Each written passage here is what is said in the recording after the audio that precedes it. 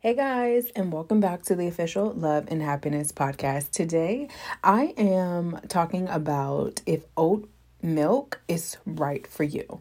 And so for me, I am not essentially lactose intolerant, but I do know that when I eat dairy, I do get a sense of reaction from it, not necessarily an allergic reaction, but definitely a reaction. So I'm talking about my new alternative that I have been drinking, and I kind of wanted to give you guys some tips on whether or not this is going to be right for you.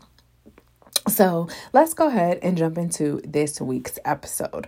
There are several dairy alternatives out there: almond milk, oat milk, goat milk, soy milk, hemp. There's so many different options. And I think right now oat milk is particularly trending on TikTok, Twitter, Facebook, Instagram, and all of those social platforms. You've likely seen about oat milk offered now in local coffee shops such as Starbucks, Priscilla's if you're in LA, or again, a different brunch spots or different spots just around emerging.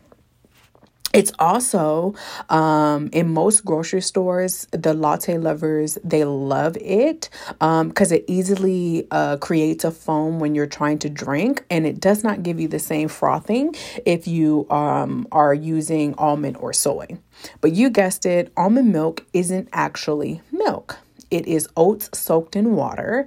And like many food alternatives, there are pros and cons to this dietary replacement. So we want to make sure that you verify if it's correct for you. I would like for you guys to give this substitute a try.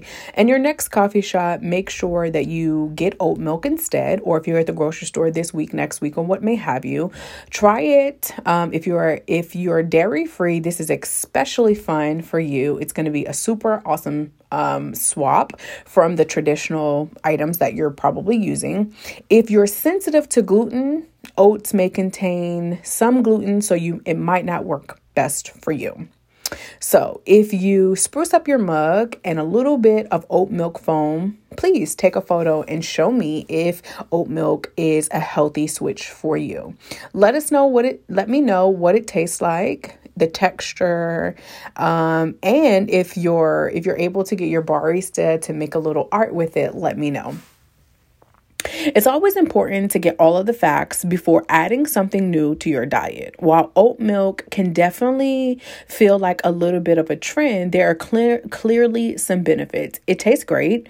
It's really amazing in lattes. It has a creamy texture, and it's a good option to avoid dairy. There are some additional vitamins and minerals similar to other milks that it does provide. I would look for an unsweetened option. A lot of our in-house baristas or in-house coffee shops kind of make their own in it, which is a cleaner version or a more suitable version if, again, you are sensitive.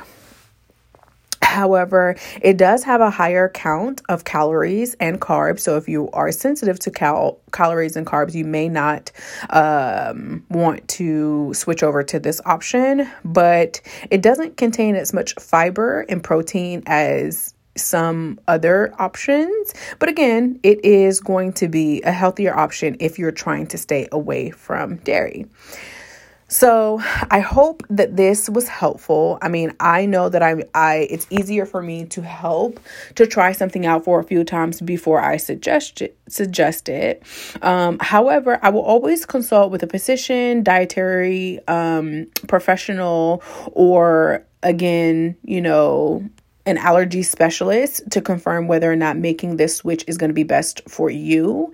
If you're allergic to oats, I probably would forego it. If you're sensitive to gluten, I probably would forego it. But again, if you have seen this trend all over social media, you definitely want to try it if you want to stay or you want to have an alternative to dairy. So hopefully this was helpful. I know this was a super short podcast episode, but again, we're talking about this year all things self-love, self-care, and how you can create a routine that works best for your body, your mind, your soul, and your gut. So again, I hope this was helpful. And until next time, I'll talk to you guys soon.